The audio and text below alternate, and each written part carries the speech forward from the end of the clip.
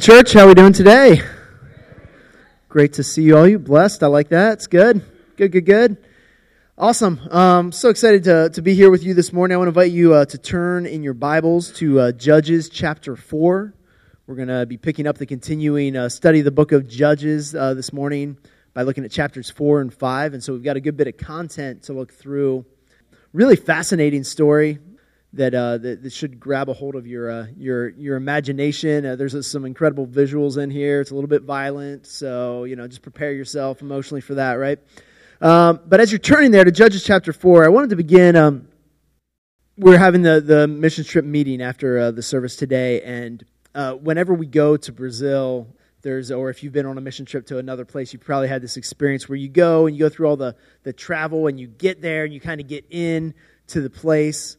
But then after a day or so, all of a sudden it feels like you just got really close to God. All of a sudden you start hearing from Him really clearly, and you start reading, and you might be reading some obscure passage in Deuteronomy, and all of a sudden it has this incredible meaning, and you're like, wow, that's like leaping off the page, like I'm living that out.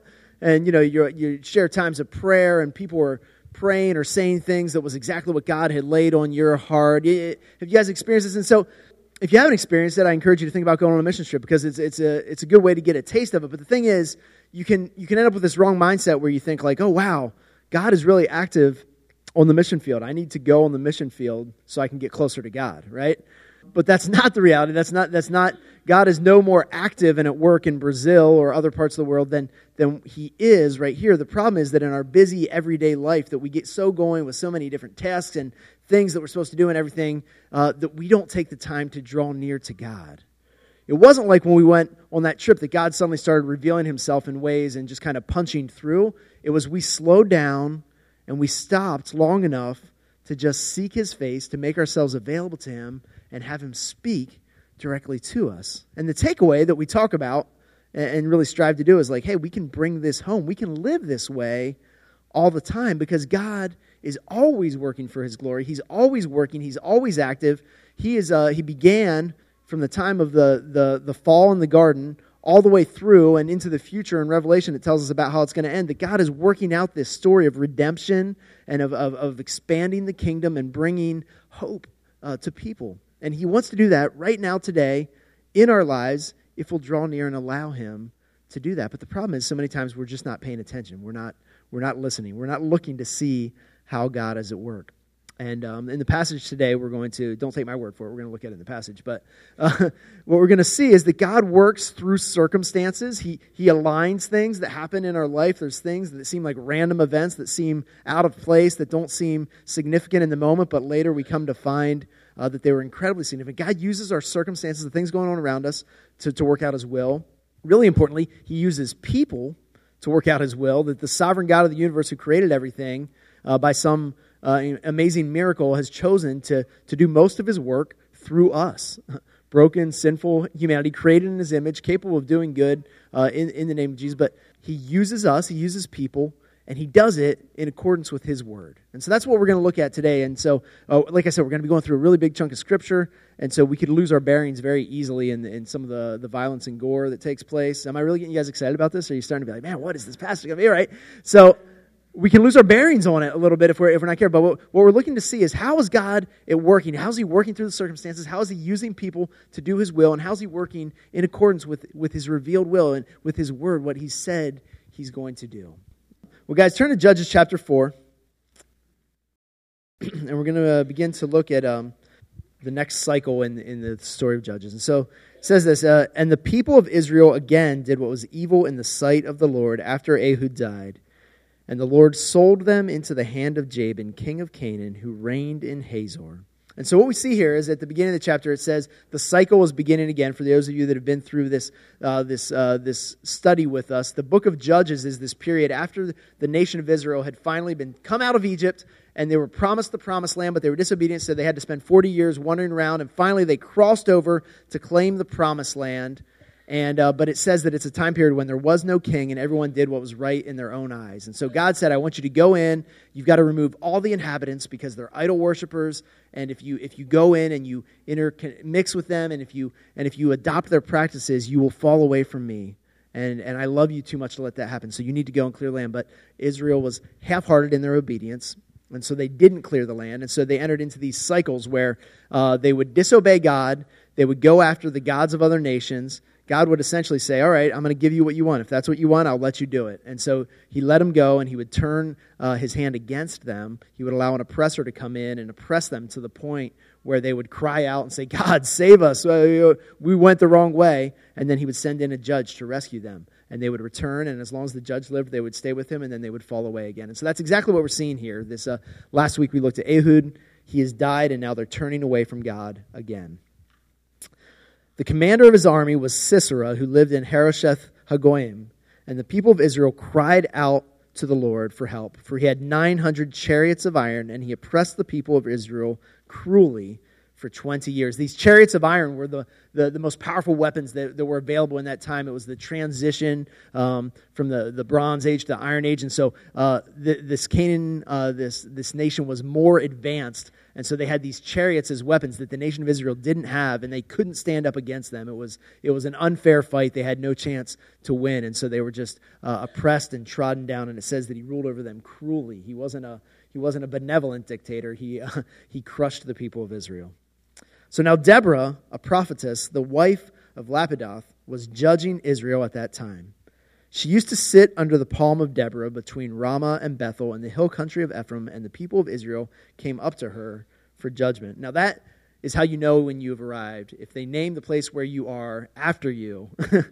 Has anybody seen Deborah? Yeah, she's up at the palm of Deborah, right? Like, that's when you know you've accomplished something, when they start naming things after you. If your street is named after your family, then you probably have made your mark in your community, right? And so we could find Deborah at the palm of Deborah. And she would sit there and she would judge the people of Israel as they would come. They would come and say, we want to know the will of the Lord. We have this situation, and we recognize that you're a prophet, that you hear from God, and so we want to come to you for your wisdom. And so they would come to her.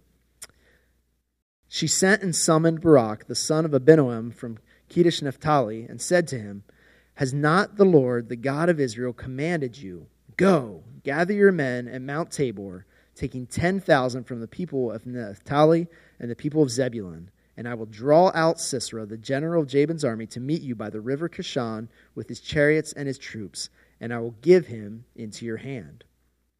Barak said to her, if you will go with me, I will go with you, but if you will not go with me, I will not go with you, or I will not go. And she said, I will surely go with you. Nevertheless, the road on which you are going will not lead to your glory, for the Lord will sell Sisera into the hand of a woman. Then Deborah arose and went with Barak to Kedesh. And Barak called out Zebulun and Naphtali to Kedesh, and about 10,000 men went up at his heels, and Deborah went up with him. And so the people were cowering. They were oppressed for 20 years. This army of chariots and this cruel dictator had crushed them. And Deborah calls Barak, and she says, hey, God is telling you to go, take 10,000 men, and go up to Mount Tabor. Now, it's interesting. Mount Tabor was not a great place to stage a battle, because it was an elevated area where Sisera's army was going to be able to come and surround them. So basically, it was a last stand kind of scenario. They were going to go there, and there was no exit strategy. There wasn't any way out. If they went there and they fought the battle there, they were going to be completely surrounded, and it was going to either you win or you don't come home kind of scenario. And so she's calling him to this bold thing, and he says, if you go, I'll go with you. But if you're not going to go, then I won't go. So we'll dig into that a little bit here in a moment. Now, verse 11 seems like a completely random and obscure detail. We're going along with the story of Deborah and Barak, right? And all of a sudden it says, now Heber, the Kenite, had separated from the Kenites, the descendants of Hobab, the father-in-law of Moses, and had pitched his tent far away as the oak of Zananim, which is near Kedesh. And then it jumps right back into the story, right? And so it's kind of like that scene, like a scene in Star Wars, where all of a sudden they show a far-off planet, and they show some sort of weird thing going on, and then they zoom back out, and you're like, wait a minute, what was that? I know that's going to be important at some point, but I don't know what is happening right now, right? So keep that in your mind, that happened, and we'll come back to that in a little bit. Verse 12 says, when Sisera was told that Barak, the son of Abinoam, had gone up to Mount Tabor, Sisera called out all of his chariots. He's like, man, that's the perfect place to slaughter them, right? They're ripe for the picking. So he called all 900 chariots of iron, all the men who were with him, from Hashueth Hagoyim to the river Kishon, And Deborah said to Barak, "Up, for this is the day in which the Lord has given Sisera into your hand. Does not the Lord go out before you?" And so Barak went down from Mount Tabor with 10,000 men following him, and the Lord routed Sisera and all of his chariots and all his army before Barak by the edge of the sword. Well, that's awesome. How did that happen, right? They had the unbeatable chariot army was coming against them, and suddenly they're told, "Go, the Lord goes before you," and somehow, amazingly, God routes this entire army. The detail wasn't given here, and so we don't know, but fortunately, it's coming a little bit later. So hold on to that. God is working in these circumstances. Remember what we're looking at here, right? God is working in these circumstances. All these things that don't seem to quite tie together, God is at work. He's doing something here. So he routs the army before Barak and his soldiers. Sisera got down from his chariot, and he fled away on foot. And Barak pursued the chariots and the army to Harosheth Hagoyim, and all the army of Sisera fell by the edge of the sword. Not a man was left.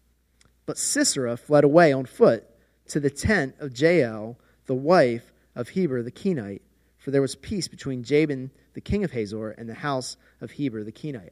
Okay, so now it makes sense, right? So that's why it was important to understand that they had set up their tent, because they set up their tent near the place where they're going to have a battle. And now when Sisera is injured and he's running away from the battle and all of his army has been slaughtered, he goes and he finds Jael, the wife of Heber, who's supposed to be an ally. He's supposed to be a friend to them. And so he goes to her. And Jael came out to meet Sisera, and she said to him, "Turn aside, my lord, turn aside to me, and do not be afraid."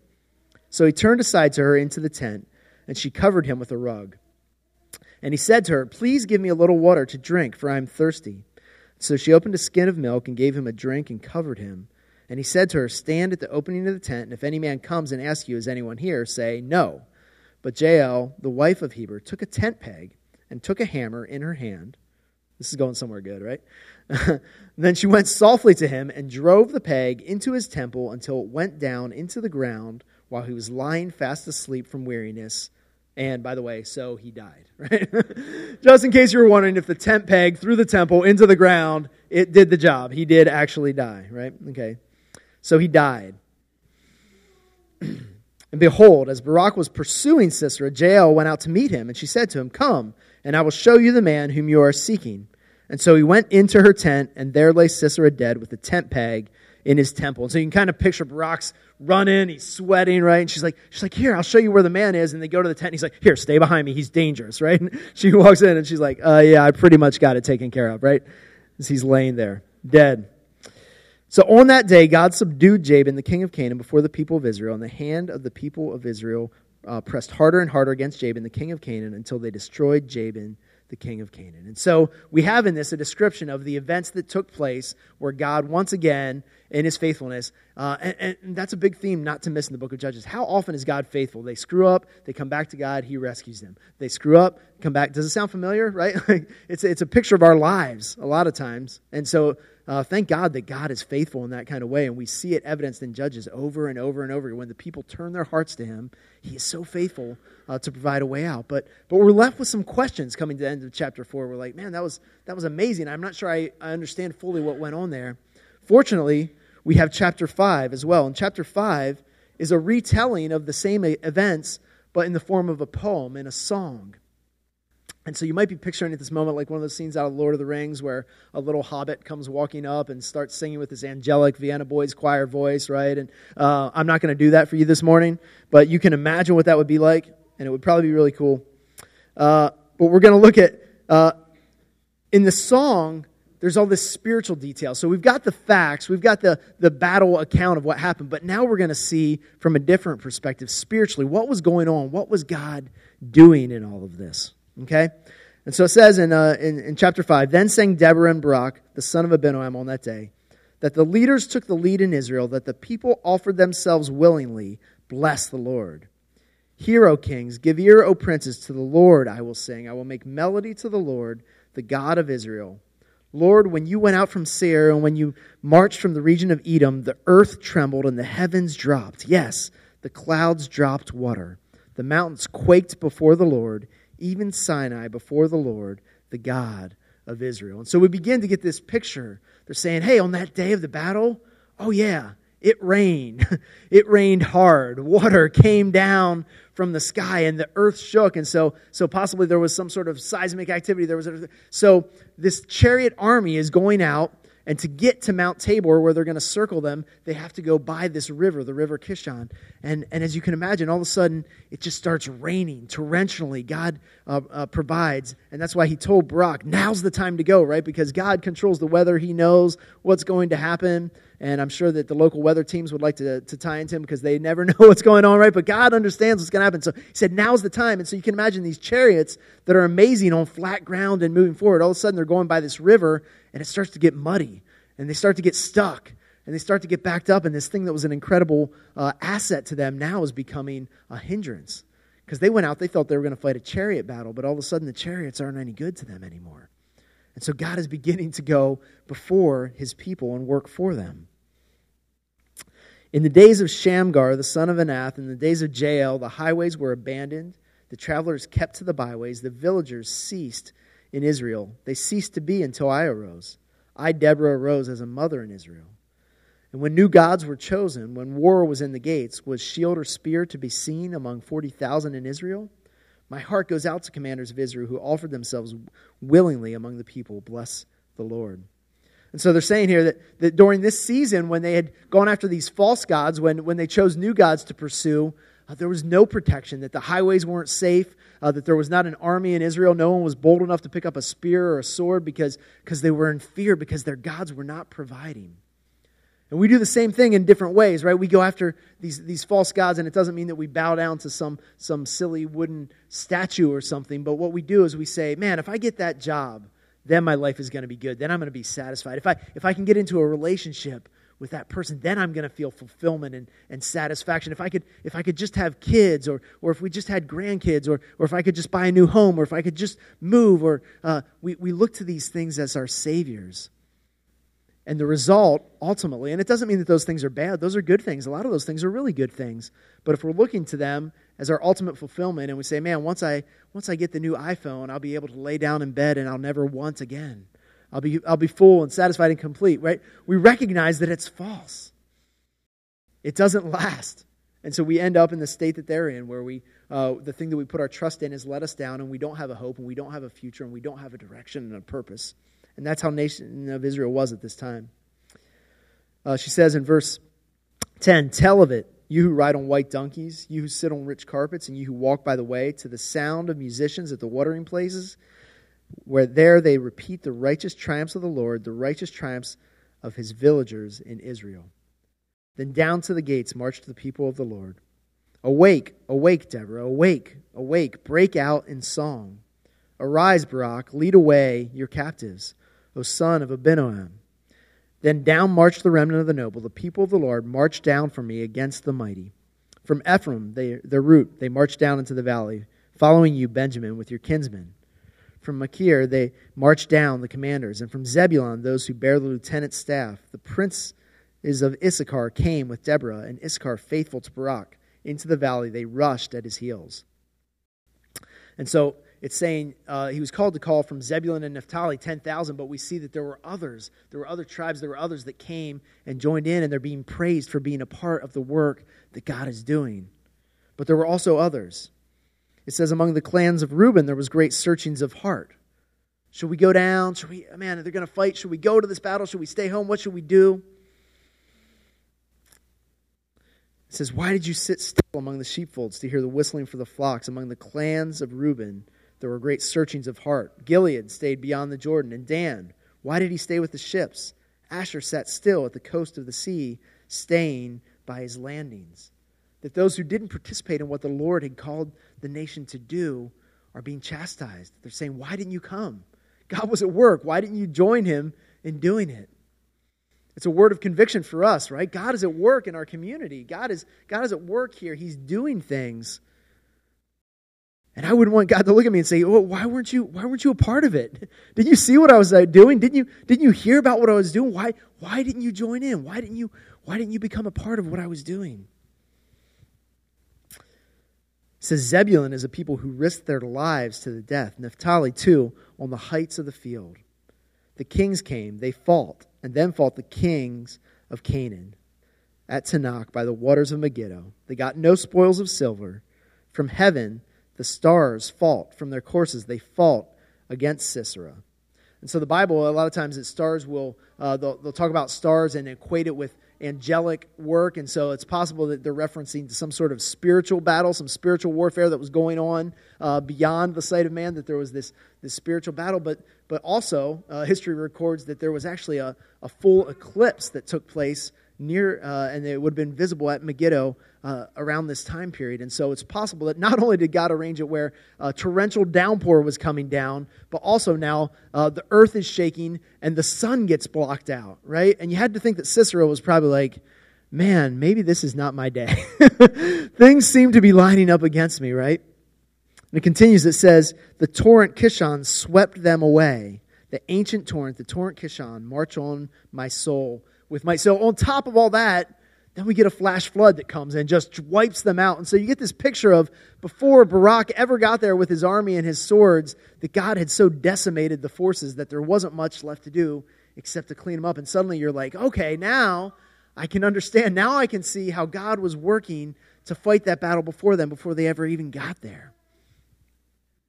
Have you experienced this in your own life where God uses these sorts of circumstances where He goes before you in a way that when you get there, you're like, wow, that was too easy. Like, I know how difficult that should have been, but God He just laid it out before me. He's more zealous for His will than we are. And so God will accomplish what He's set out to do. And sometimes we get the privilege, when we're obedient and when we listen, we get the privilege of going along and being a part of it with Him. Then loud beat the horses' hoofs with the galloping of his steeds. Curse Meroz, says the angel of the Lord. Curse its inhabitants thoroughly, because they did not come to the help of the Lord against the mighty. Now here's an interesting thing. The scholars and everybody, they don't know who Meroz was. The record of Meroz, their identity, who they were as a people, has been erased from history, right? And so they truly were cursed. Like at this point, they're like, it's just a name. They're like, we assume they were close enough to the battle that they should have known to join in, and yet they didn't. And so another warning that God not only is inviting us to be a part of it, but there's a penalty for not coming in and being a part. That there's judgment for not coming and being a part of what God is doing. Now here's the part that's fascinating. Verse 24. Most blessed of women be Jael, the wife of Heber the Kenite, of tent-dwelling women's most blessed. Like, Lord, are you sure? She was kind of crazy, right? Like, I mean, she's like, hey, come on in, lay down. You want some warm milk? Let me put a blanket on you. Get all nice and cozy. I'm just going to go grab my tent peg, right? Like, but God says she's blessed, right? There's an element where we've got to be okay with that. He asked for water, and she gave him milk. She brought him curds in a noble's bowl. She sent her hand to the tent peg, and her right hand to the workman's mallet. She struck Sisera. She crushed his head. She shattered and pierced his temple. Between her feet he sank, he fell, he lay still. Between her feet he sank, he fell, and where he sank, there he fell, dead. Just in case you missed it the first time, right? Out of the window she peered, the mother of Sisera, wailing through the lattice. Why is his chariot so long in coming? Why tarry the hoofbeats of the chariots? Her wisest princesses answer. Indeed, she answers herself. Have they not found and divided the spoil? A womb or two for every man? Spoil of dyed materials for Sisera? Spoil of dyed materials embroidered? 2 pieces of dyed work embroidered for the neck as spoil? So may all your enemies perish, O Lord. Let your friends be like the sun. But your friends be like the sun as he rises in his might. And the land had rest for 40 years. And so we get one more final insight there that they imagine Sisera's mom, like, where's Sisera? He went out to battle a long time ago. Why hasn't he come back? When is he going to come? And then she's like, oh yeah, wait, I forgot. My son is a pillager and a plunderer. And he says, hey guys, grab 2 maidens on your way out, right? That he viewed women as property to be taken. And she's like, oh, he's just enjoying the spoils of his victory right now. And so we get this insight into who Sisera was and how he treated women and how he viewed women. And so we begin to say, like, okay, now God, I can see why you used women Deborah and Jael to be his undoing, to be his demise, that the very ones that he devalued and that he tortured and that he did horrible things, they were the ones that he used ultimately to bring him down. And so we see the wholeness of God's plan, that we get just a glimpse of what he's doing, and it's amazing to see how God is at work. And I just wonder, in the circumstances of your life, have you guys ever experienced this? Have you seen God work where there was things that just didn't make sense, but in retrospect, he allowed you to see what was going on? I know there's many stories here. I had one personally for me. It involves how I met my wife, Katrina, and we were... I didn't know her at all. I was not working at the church, and I was actually I was working for this company, and we were importing products, and there was all these customer service issues because the stuff was arriving damaged. And so we had packaging issues, and our warehouses were down in Kentucky, and so I had to go down to Kentucky and figure out what was going on, right? So this whole story that turns out amazing started with like this headache of like, we're getting all these damaged goods, and I've got to go figure out what's going on. I didn't really want to go to Kentucky. If anybody's from Kentucky, I apologize, but it's not the most exciting place in the world to visit, right? So I went down to Kentucky, doing these warehouse tours, talking to things, but I had some friends who were living there, and so we made plans to go out, and so I was looking forward, like, all right, we're going to grab dinner, and so I can at least look forward to that. Well, I get a call right before we're ready to go out to dinner, and they're like, hey, one of our kids is really sick. We're going to take him to the ER. I mean, I think he's okay. It's not like, but just to be safe, we're going to do it, so we're not going to be able to do dinner with you tonight. And I was like, oh, man, like... And I felt bad for the kids, so I don't want to seem heartless, right? But I was like, now what am I going to do, right? Like, you're at the ER, having fun. I got to find dinner. So I'm like, all right, I know there's a seminary in town here. I know there's a bunch of churches. There's probably a Christian coffee shop somewhere. So I jump on Google and I type in Christian Coffee House or something like that, and up pops this thing, Christian Cafe. And so I'm like, oh, what is this? So I click on it, and it turned out that it was a Christian dating website. And I don't even know if it still exists anymore, but it was like free 10-day trial. You can talk to people, you'd sign up. And I was like, well, I'm single, I'm bored. Why not, right? I'm a Christian. This seems to line up. So I went on, set up a profile, and they start feeding you people that kind of match up with your profile. And so there was this one girl that I was like, that's clearly got to be a fake picture because she can't be that pretty in real life, right? So, and then she was more pretty when I met her, and right? Immensely more pretty. So, but too good to be true. You're like, this just seems like, right? And so we start talking. And so God used, we had these return products. I had to take this trip I didn't want to take. I had my plans bail out on me. And God used and steered all those things to put me in contact with my wife. She was living up in New York. I was living here in Philly. There's no other way that we would have ever met in our life. There's no way our paths would have crossed. But God used that, and he brought us together. And the cool thing is that same weekend, I was getting away, and it was a time when there was going to be an opportunity here on staff at Riverside, and I was working this regular job, but I knew that when I got back in town that Aaron, the pastor, wanted to talk to me about potentially coming on staff, and so I was praying about that, thinking through that that weekend, and I didn't know what was going to happen with Trina. We had sent a couple messages, I didn't know what the future held with that and how awesome it would be and how perfect she would be for me. I didn't know that part of the story, but during that same weekend, I was also praying through. And I remember flying back home, and it was a real early morning flight. And I remember the sun rising kind of above the clouds and just praying and being like, man, God, I feel like you're calling me to take this leap and to jump into ministry and to do this. And when I get back, I'm going to meet with Aaron. I'm going to tell him I'm going to do it. And God brought all that together over that weekend. And so I believe this. And so what this does is when we come into things that we don't want in our life, we come into a difficulty or a trial or something that seems inconvenient or something that seems really hard, we have two things. We can look at it and say, oh man, God must have forgot about me. God must have abandoned me. God must not really care, or maybe he's punishing me because he's angry at me. Or we can look at it and we can say, wow, God, I know, as best I can, I'm seeking to follow after you, and now this has come along, and I wasn't expecting this, and this seems really hard and difficult, but I'm going to believe and trust that you know better, that you have a different plan. It seems like you're leading me on top of Mount Tabor where the enemy is going to surround me, but maybe you have a plan. Maybe this is just to lure the enemy in so that you can win an amazing victory, right? And so it changes the way that we look at our situation. And the amazing thing is when you look for God to be at work, you see him at work. I was talking to a pastor this week. He said 3 times in a row my transmission, like they tried to fix it, and it kept breaking. And so the third time I walked into the shop, and I said to the guy, clearly God wants me to have a conversation with you because he keeps bringing me back here. So I think my transmission keeps breaking because he wants me to share Jesus with you, right?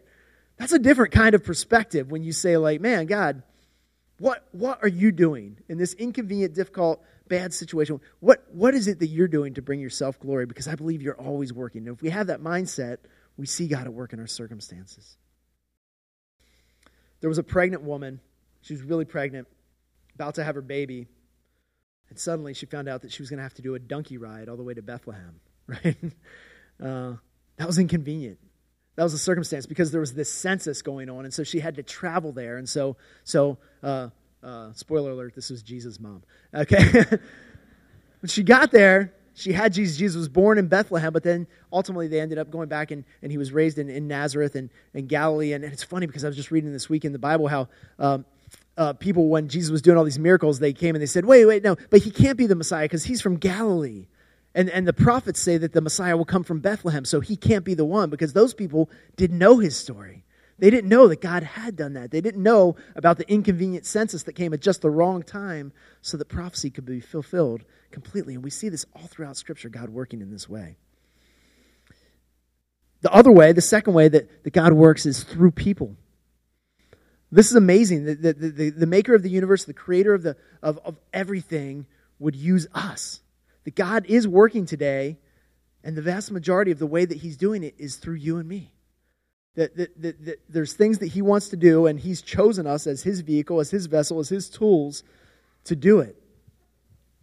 And that's why Deborah starts out her song. She says, thank the Lord that the people, that the leaders took the lead in Israel and that the people offered themselves willingly. Thank God that the leaders were willing to lead and the people were willing to go and they were willing to be used by God. And we see incredible people used by God in here. We talked about Deborah already, how admirable she was, that she had this gift of prophecy, that she had a special relationship with the Lord, that she could hear from the Lord, that she was wise. But we also see her willingness and availability when Barak says, hey, I'll go, but you have to go with me. She doesn't say, sorry, Barak, the message was for you. So go fight the battle like you were told and come back and tell me how it goes. Right? No, she's like, of course, by all means, I will go with you. And I think that Deborah wanted to see this. She knew God was going to work out this amazing thing, and she wanted to be there. She wanted to have front row seats. She didn't want to hear secondhand about what God was going to do. And I wonder for us, do we have that same sort of excitement? Like, man, God, I want to be on the front edge. God, you're working in church plants. I know church plants are stepping out in huge faith, and so I want to be on the front edge. I want to go there, even if I'm not called to be a part of one at this point. Maybe I want to go, and I just want to go help them. I want to be a part of. I just want to be involved. I want in the game because I want a taste of what God is going to do. Over the end of June and into July, for 6 straight weeks, every single night, we're going to have mission teams that are sleeping here in the building. And the reason that we open ourselves up to that is because we want to be a piece of what God is doing. God is doing stuff. He's bringing teams up here to work in our community, and we're like, man, it's a privilege for us to host those teams because we get to catch a glimpse of what God is doing through them. And so I wonder, do you have that hunger to see God at work the way that Deborah did? Are you using the talents and the gifts that God's giving you? You might not have the gift of prophecy, right?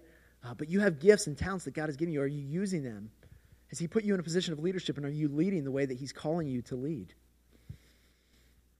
We look at Barak. He was a warrior. He was brave. He was faithful. And commentators look at this and they say there's kind of 2 ways to look at it. When he says, hey, if you go up, I'll go, but if you don't go, I'm not going to go. Some say that was him being cowardly and backing out.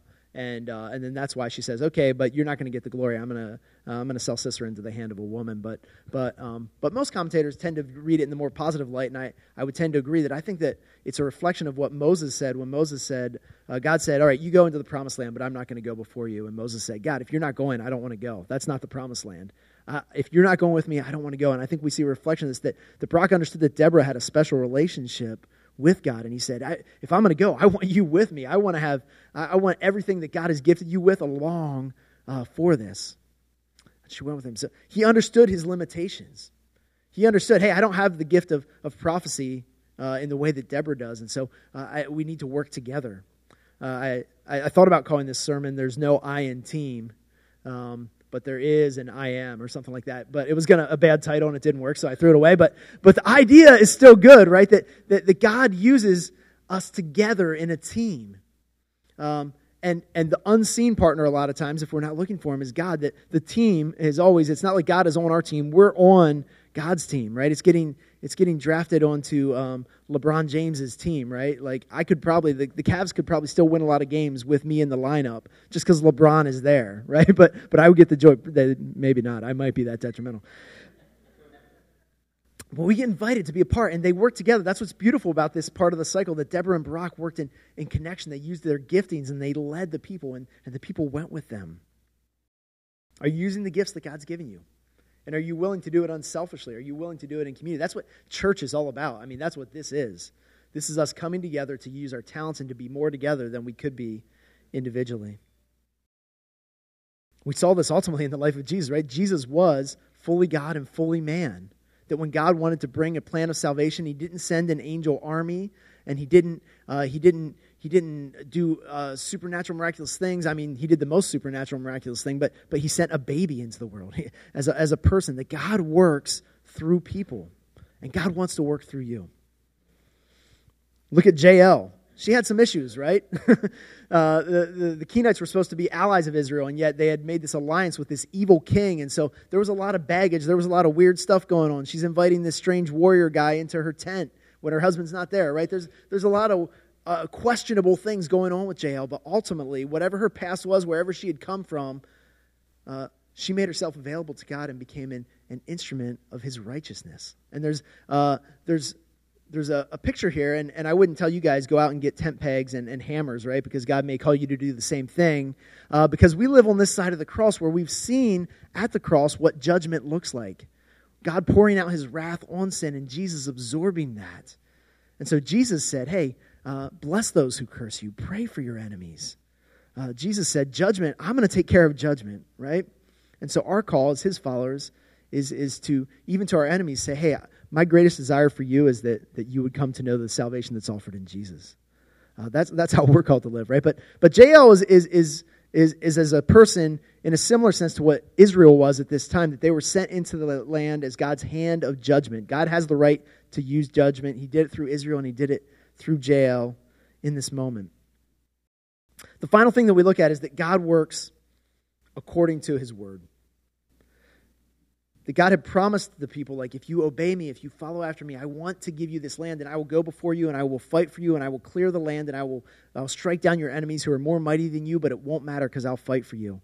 And then Deborah reinforced that by hearing from the Lord and said, hey, Brock, God said now is the time. Let's go, right? So they were acting, and they had confidence because they're like, we are acting within accordance with God's word. For us, we can have great confidence as Christians when we act in accordance with God's word, that he's revealed himself through his word, that he's called us how to live and what we should do and what we should seek and what we should set aside and the things that we should leave behind and the things that we should pursue and go after. He's told us all of this. Sometimes we come and say, God, I want to know who to kill with a tent peg. I don't want to have love and joy and peace and patience and kindness and goodness, and I don't want to do the simple acts of obedience that you're calling me to. But what I've found over and over again is that when you're faithful to the simple acts of obedience, God will continue to reveal more and more and more for you. But it's always going to be in accordance with his word. He's not going to call us to violate what he's laid out for us. I close with this, that the gospel is really what gives us a connection in all this, because the gospel tells us that there's a single story that's going from Genesis through Revelation, from the beginning all the way to the end, that God has this plan of redemption that he had worked out and revealed fully in Jesus Christ. At the perfect time, God brought all the right circumstances together for Jesus to be born and to come and live a sinless life and to die for our sins so that we could be offered forgiveness freely. And it says in Ephesians that it's not by our works lest anyone should boast, but it's by faith that we receive that. And so when we put our faith, we say, Jesus, I believe you are who you say you are. I believe you did what you say you did. And even though I'm broken and messed up, that I can receive that forgiveness and I can spend eternity with you because of what you have done, not because of myself. When you place your faith in Jesus, in that way, you receive salvation. And then you enter into the bigger story. And every moment of your life has meaning and purpose because you are now God's ambassador, God's instrument for righteousness and to work out this great salvation that he is working. That's the most exciting mission and purpose that you could ever have in your life, to be on mission for that. But you don't have that apart from the gospel. Apart from the gospel, we're working for our own name or our legacy or some greater good that's undefinable, but ultimately all those things fade away. The one story that will remain throughout is the story that God has shared with us in the gospel of Jesus Christ. Will you guys pray with me? Father, I thank you that you've laid this out for us, that you've showed us an example in Deborah and Barak of those who would be faithful and follow you when the leaders would lead and the people would willingly and joyfully join in with what you're doing. I pray that our church would be that kind of church, that our people would be that kind of people, that we'd be looking for you to be at work and we would jump in where you're working with joy and excitement and expectation. Father, if there are any here who don't know you as their Savior, I pray that today would be the day that they enter into that story, that they would see the invitation that you're laying out before them and that they would be drawn into the story of Jesus Christ. They may not understand every piece of it, Lord, but if you have gifted them with the faith to believe that Jesus brings them forgiveness of sin, Lord, then I pray that you would make today the day that they commit their hearts to you, Lord, that you would draw them to you. Help us to live for you this week, I pray in Jesus' name. Amen.